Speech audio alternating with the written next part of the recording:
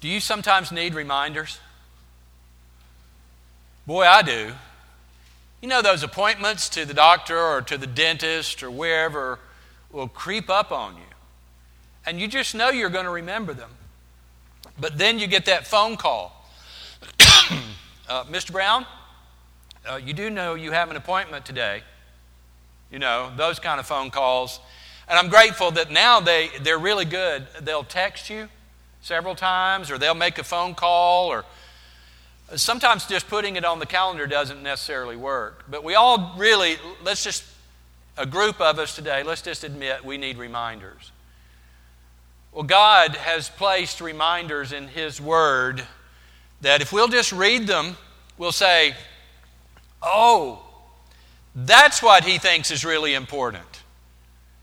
And I do that all the time, don't you?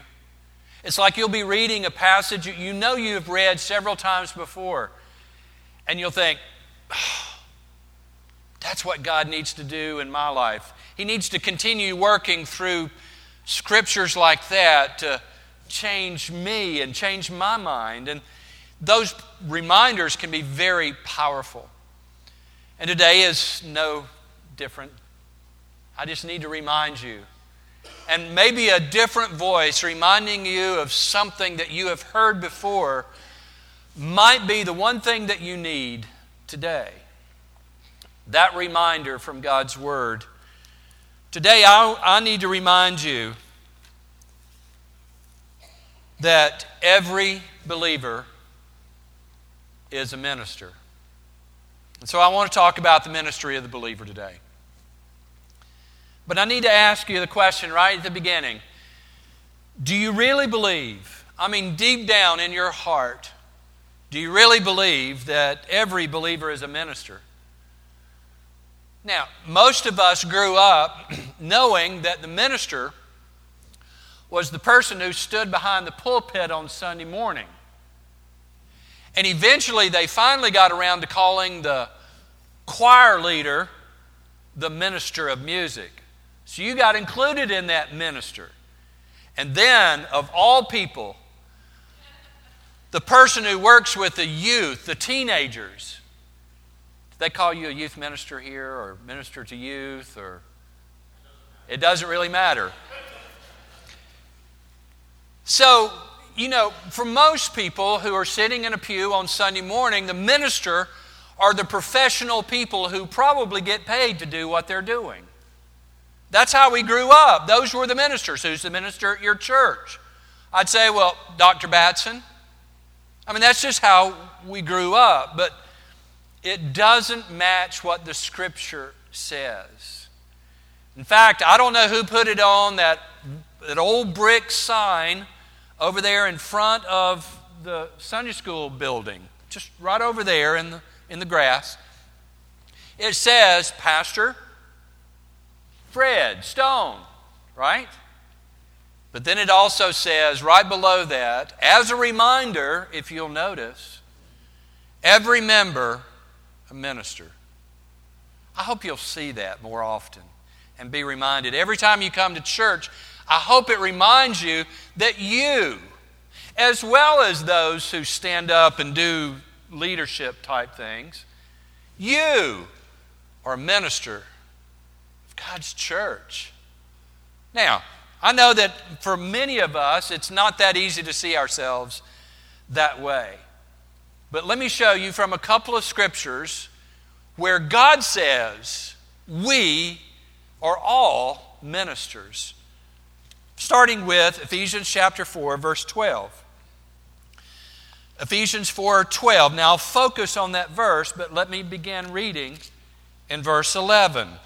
It describes how God has given people to the church to lead and to guide and to equip. And so, beginning in verse 11, it says, and He Himself, meaning God, gave some to be apostles, some prophets, some evangelists, some pastors and teachers. And then it tells us why God gave those to the church.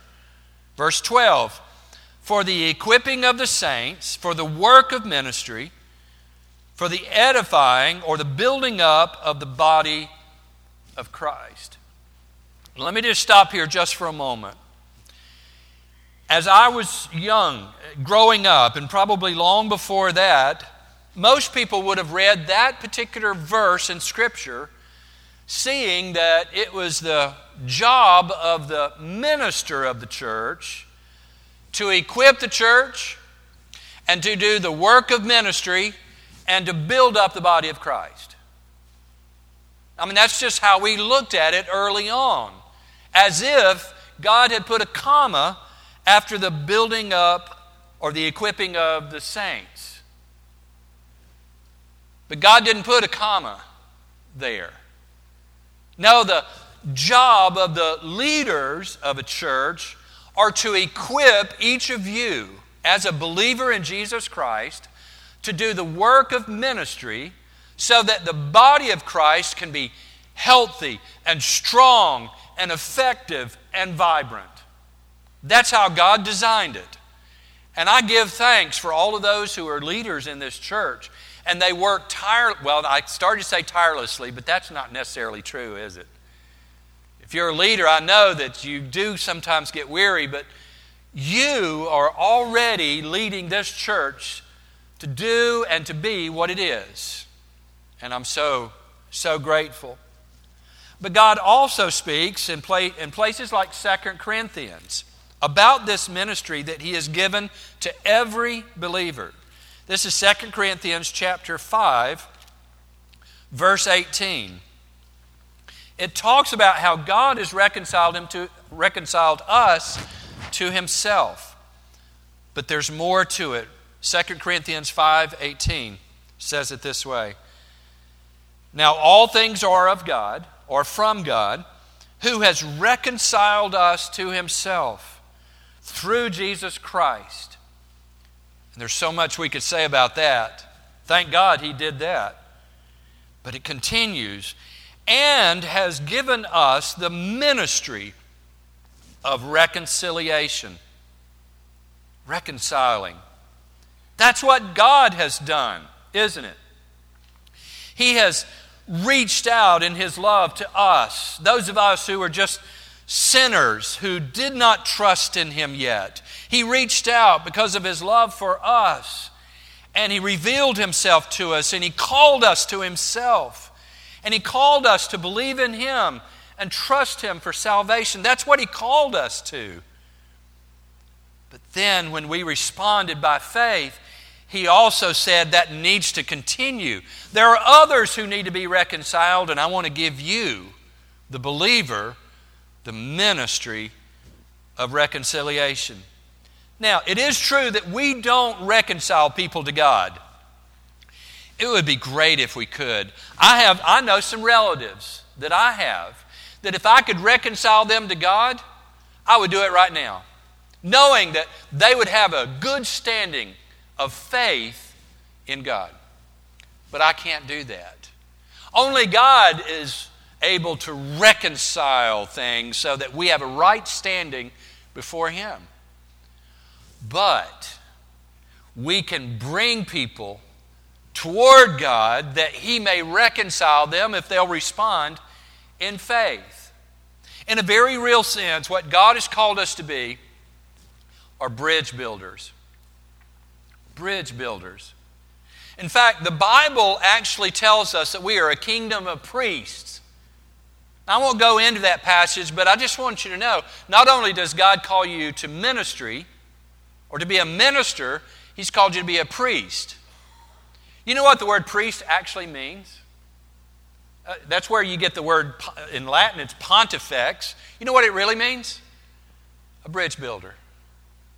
That's what a priest does. He builds bridges. Not literal bridges, but spiritual bridges so that those who do not yet know God in a personal way through faith may find a way, may somehow be led toward God by someone who knows Him. That's how we are bridge builders. In fact, more deeply, we are the bridge for many people to come to know God by trusting Him by faith. Bridge builders, the ministry of reconciliation. But you see, how this ministry is almost formed by two bookends. Ministry of all believers is about building up the church and reconciling people to God so that they may have eternal life. But there's a word of warning, and it comes really from a young man named Matt Carter. He's a pastor out in Texas from Austin Stone Church. And he said this. I found this. I thought it might be helpful for you to see it. The church, any church, won't grow in a biblically healthy way. It will not happen unless each part of the body, meaning the congregation, is fulfilling their personal calling to the Great Commission. The personal call of ministry to the Great Commission. Now, just a reminder, when he says the body, he's talking about the body of Christ. Now, body of Christ is the group of believers all around the world. But more locally, it's this congregation. And the congregation that I guess is still meeting, I don't know what time they're out, the Methodist church over here, and the Presbyterian church down here, and the Church of God down there, and all these other local congregations are also the body of Christ. It's that gathering of believers that trust in God and have trusted Him for salvation. Each part of the body fulfilling their personal calling to the Great Commission. Now, basically the Bible is saying that we're body parts. If this is the body, you're a part of it. A very, very important part of this particular body of Christ. Paul uses a whole chapter of Scripture to talk about this. In 1 Corinthians 12. 1 Corinthians 12, whole chapter. Now, I'm not going to read the whole chapter, but I challenge you sometime this afternoon, maybe after your nap, read 1 Corinthians 12. He's talking about spiritual gifts, those gifts that are given to every believer through the Holy Spirit. And let me just begin reading in verse 4 of 1 Corinthians 12. Paul says there are diversities of gifts, but it's the same Spirit. There are differences of ministries, but the same Lord. There are diversities of activities, but it is the same God who works all in all. But the manifestation of the Spirit is given to each one for the profit of all. The whole congregation, this particular body. And then he begins to name some of them. Now, when I read these, I want you to listen carefully to see if anything sounds familiar to your own gifts, passions, strengths, or skills. Listen to this. For to one is given the word of wisdom through the Spirit. To another, the word of knowledge by that same Spirit. To another, the gift is faith by the same Spirit. To another, gifts of healings by the same Spirit. Another, the working of miracles. To another, prophecy. To another, discerning of spirits.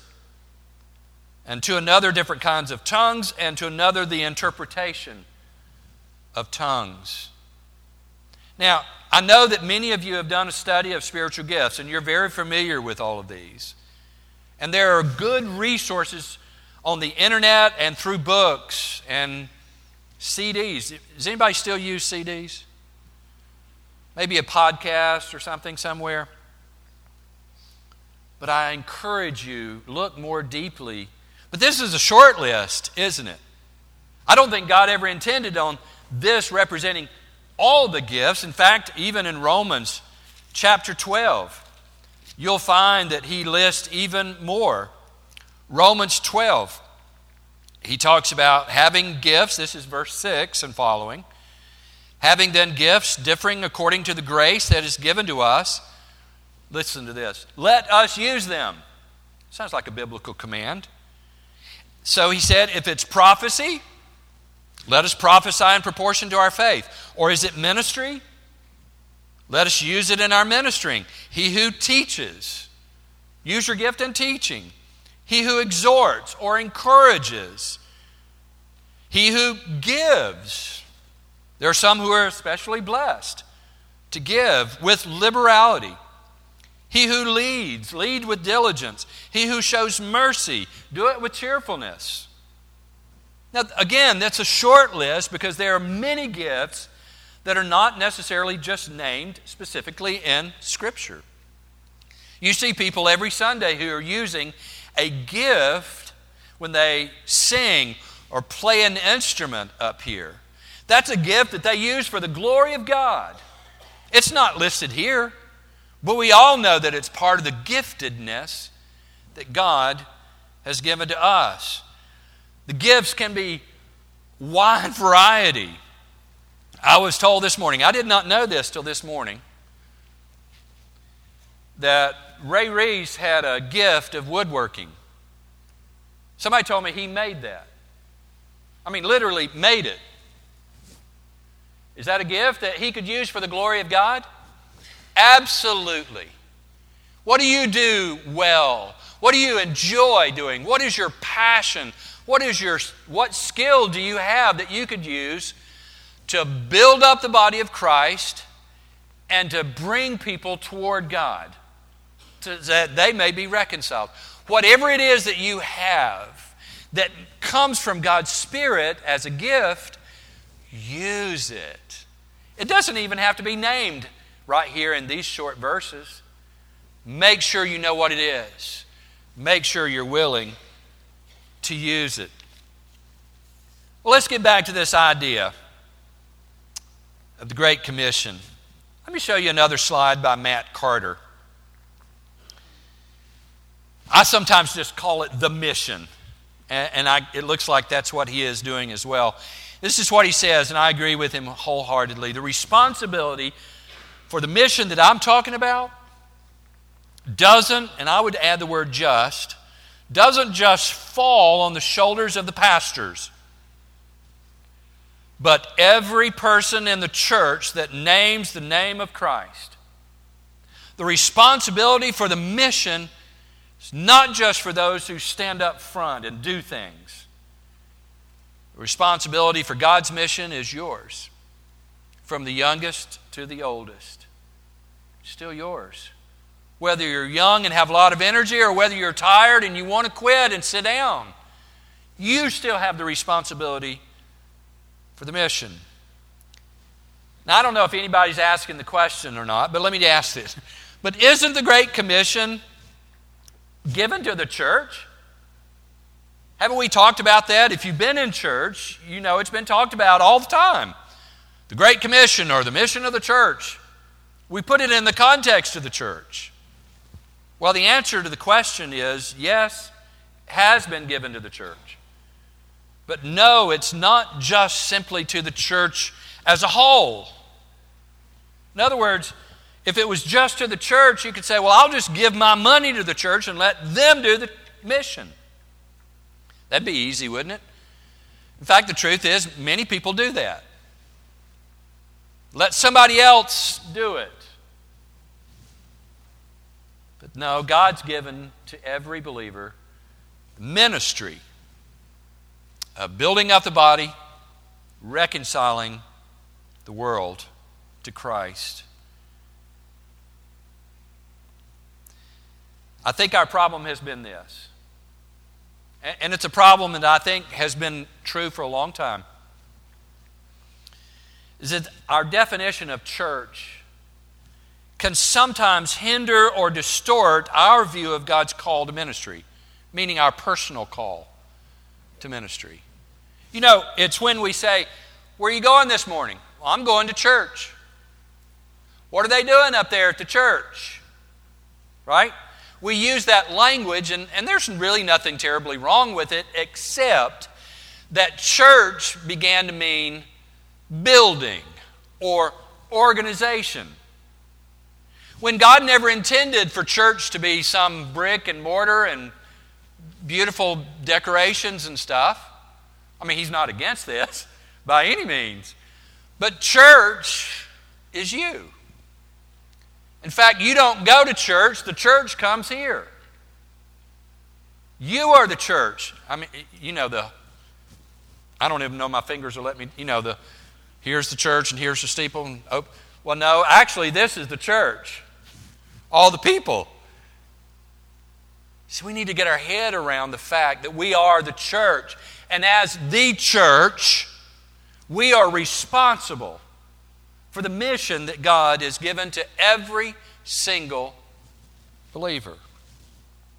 It's not just an organization, it's more like an organism, a body of people working together. Some of you are hands and some are feet, some are mouths. You know them, they're always talking. Thank God that some of you are ears because you're willing to listen. Some of you can smell a problem. Some of you see a little bit further than others about what we need to do ahead, like next year or something.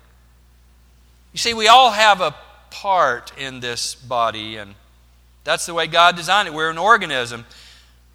Imagine with me just for a moment. And I know that God has blessed First Baptist in really, I think, unusual ways. But you are not all that you could be. I think it's probably true, I've heard it most of my life, that in any given church, about 20% of the people do about 80% of the work.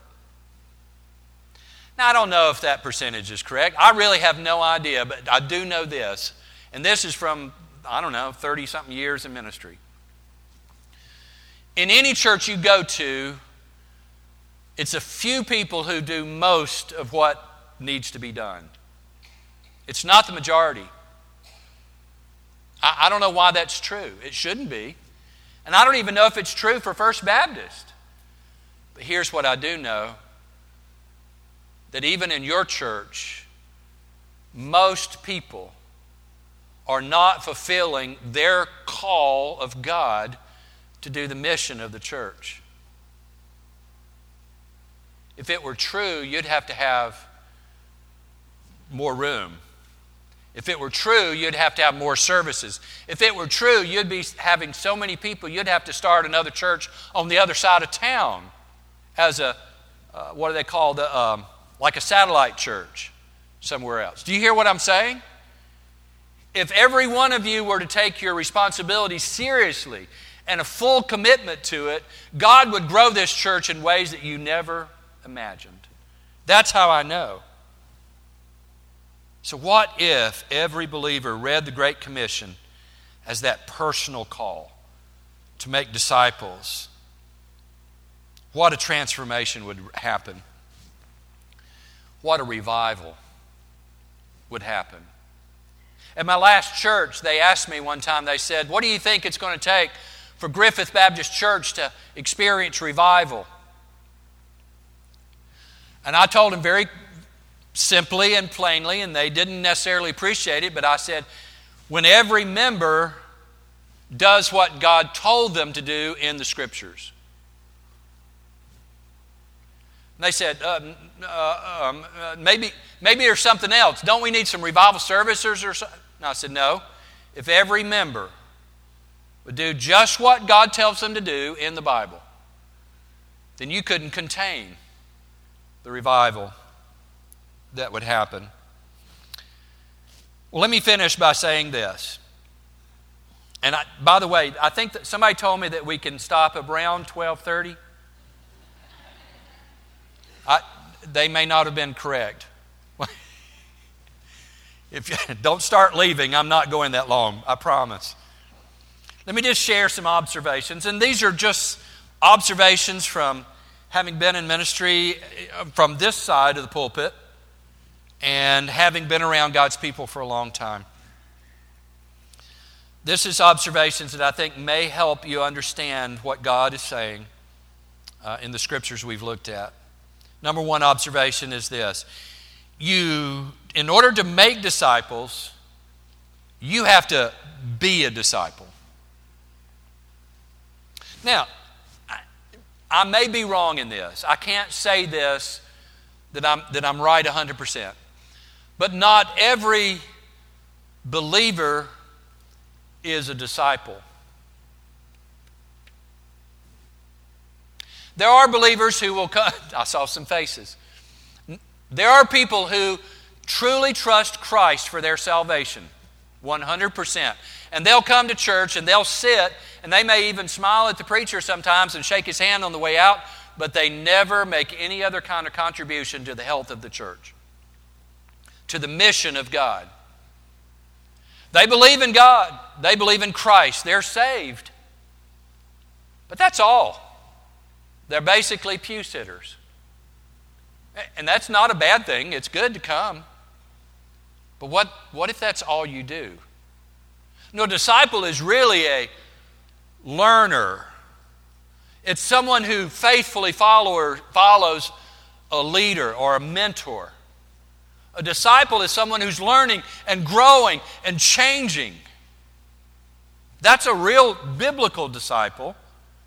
And you can disagree on the definition if you need to. In fact, thank God for the guys up in the booth. I saw a picture this morning between services that I wanted to show to you. And I want you to see this picture that I found. I hope you can see it all. Yeah. It says this. I'm going to have to read it because I haven't meant.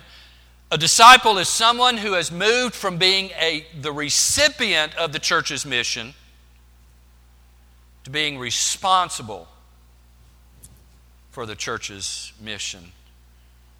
Would you consider yourself a disciple or just a Christian who attends church? If you really want to take seriously this mission to make disciples, then make sure you are a disciple. In fact, you need to be a disciple that is learning to grow in Christ's likeness. What does God want from every disciple? To be more and more like Jesus. To resemble Him more and more. And we can't do it alone. That's why God gave us the Spirit, and that's why God gave us other Christians to encourage us. But are you growing more in Christ's likeness? Do you resemble Him more? Just read the Scriptures and it'll tell you what He's like. Just spend time with God in prayer. Spend time reading His Word. Spend time putting your gift into practice. You become more like Him, little by little. It's a supernatural happening. But God has given us a great task in making disciples because He expects us not just to lead someone to Christ. There's more to it than just leading people to God. You need to continue your opportunity because when we make disciples, we are supposed to make disciples who also make disciples. A quick word from 2 Timothy. Paul is talking to Timothy when he says this. He says in Timothy, the things that you have heard from me among many witnesses, commit these to faithful men and women. Well, that makes sense, doesn't it? What you've heard from me, pass it on to others. But Paul didn't stop with that word. He says, commit them to faithful persons who will be able to teach others also. It's God's great way of multiplying the ministry so that we're not just leading people to Christ and not just building up the body of Christ, not just bringing people into a reconciling relationship with God. Those disciples also go and make disciples as well. It's this great process that God has set up. So our making disciples ministry is never ending. It's multiplying in the way that God does it. Another observation is this. Making disciples can be done within the church schedule. By all means.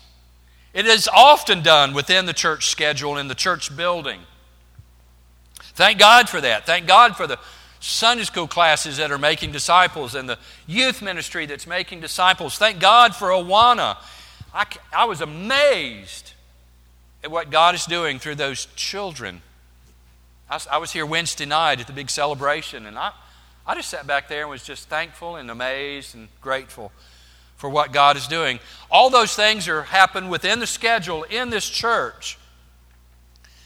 But there are opportunities beyond this church.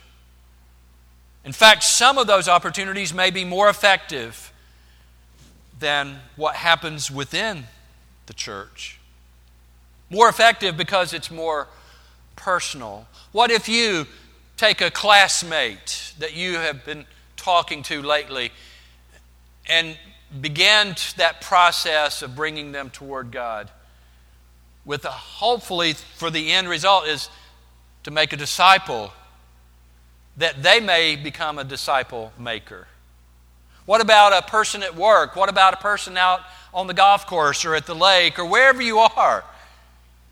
Why not use those opportunities outside of church?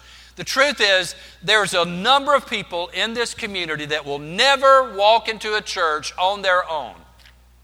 They're just not going to do it. But you can go to them. I think that's why the Great Commission says, go, therefore, not invite, therefore. It tells us to go. Use those opportunities beyond the church services to make disciples. The last thing is this. Well, actually, I got two. Very quickly.